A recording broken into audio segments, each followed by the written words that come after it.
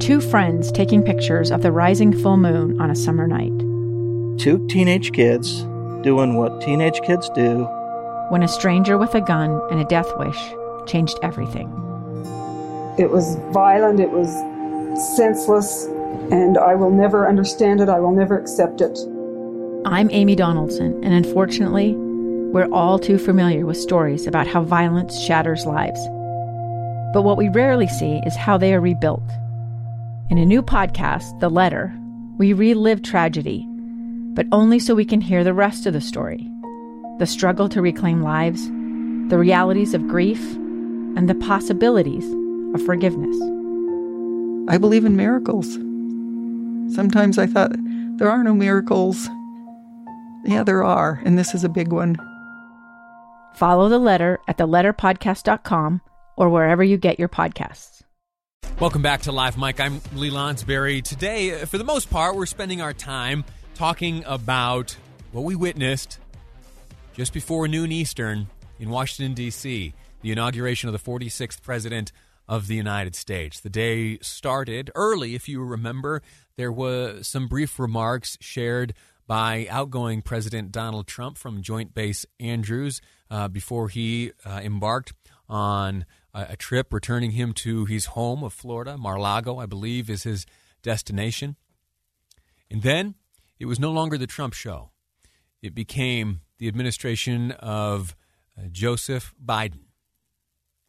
He placed his hand on a rather thick Bible, 5 inches, I believe. We're going to, later in the program, get into the details of the history of that Bible, that family Bible that's well over 100 years old, and he has used, Joe Biden, for every single swearing-in ceremony he has ever been a part of. There was a moment on Stephen Colbert's show not too long ago where Dr. Jill Biden, who holds the Bible for many of these swearing-in ceremonies on the part of Joe Biden, and again this morning, during the inauguration, Colbert joked back and forth with her, hey, have you been doing your exercises?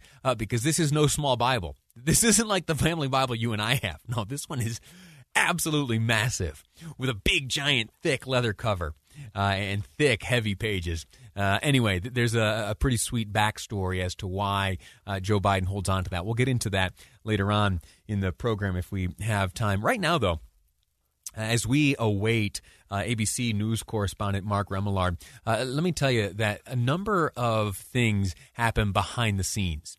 We had that conversation earlier with Ron Fox. He's one of those guys who works behind the scenes. So much of their work goes unseen, and you don't know that things go right because that's the efficiency and the effectiveness of the way they do their job. Another such behind-the-scenes crew is the Army of workers responsible for cleaning up the White House.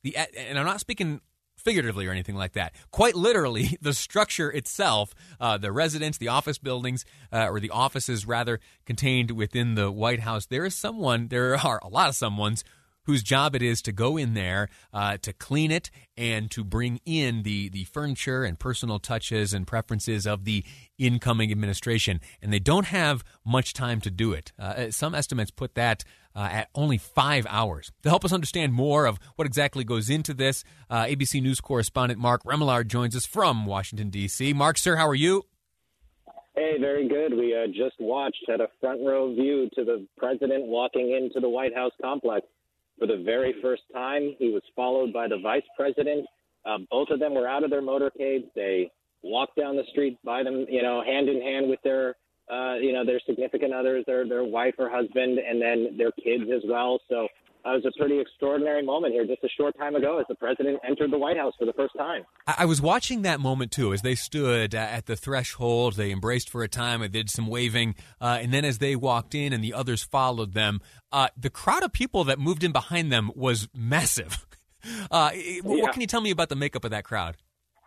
Yeah, that's a good question. I think a lot of that was probably a fair amount of Secret Service as well who were walking alongside Biden. They may be other members of his staff, and there may be also some of their family there as well.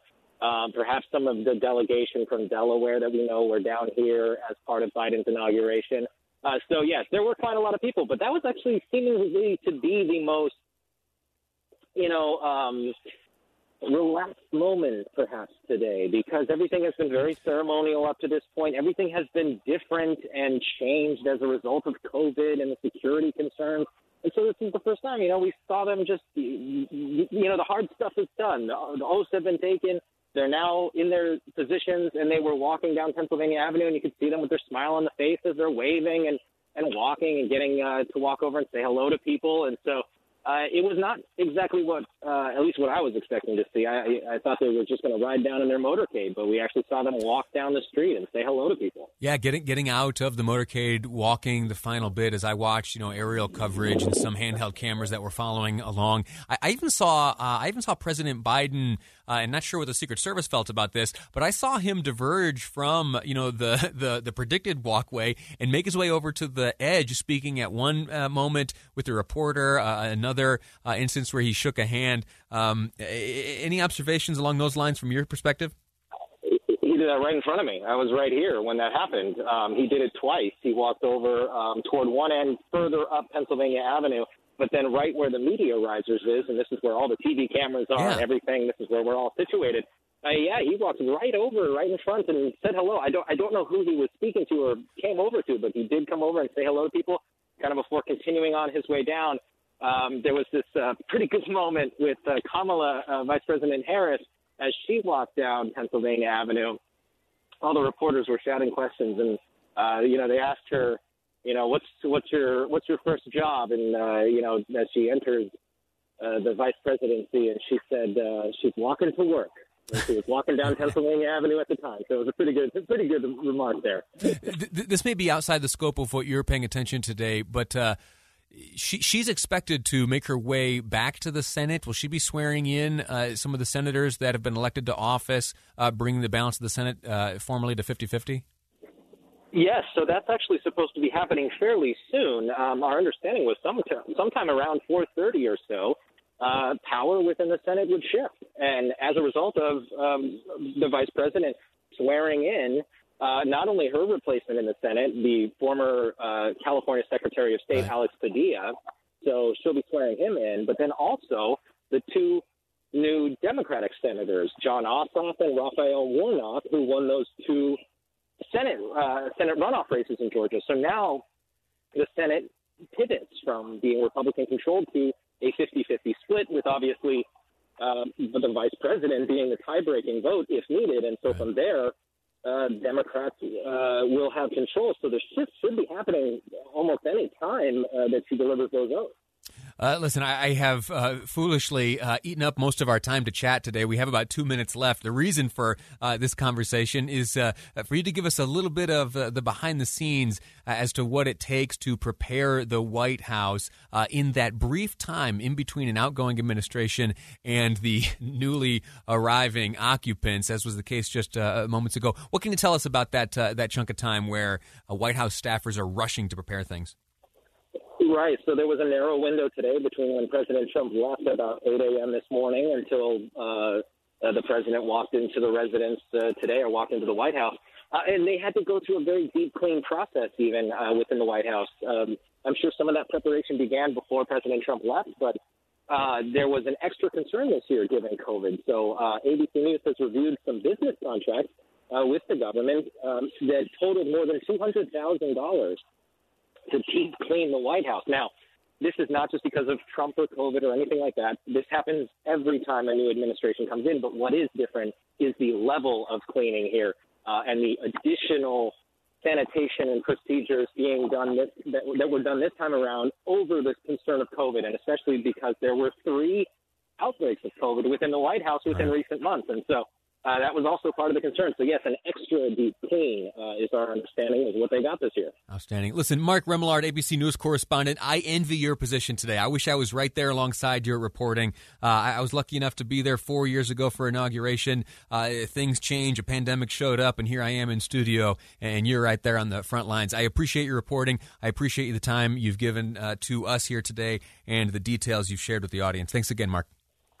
My pleasure. Thank you. All righty. We're going to take a break right here, and when we return, we're remaining focused on the events in Washington today, but we're going to be looking at things from another perspective. One of Utah's 2 newest representatives Congressman Blake Moore represents Utah's 1st congressional district. He and most of the rest of Utah's federal delegation were in attendance today. We'll take a break now. When we return, how do things look through Blake's eyes? Representative Moore joins me next on Live Mike. I'm Lee Lonsberry, and this is KSL News Radio. 2 years ago, Americans watched in horror as a crisis unfolded at the Kabul airport. There's desperation and anguish. More than 80,000 Afghans have since arrived in America, but this story is still unfolding. I'm Andrea Smartin. In my new podcast, Stranger Becomes Neighbor, we'll find out what happens to these new arrivals in our communities. Who would help our newest neighbors? Follow us at kslpodcast.com, Apple Podcasts, or anywhere else you listen.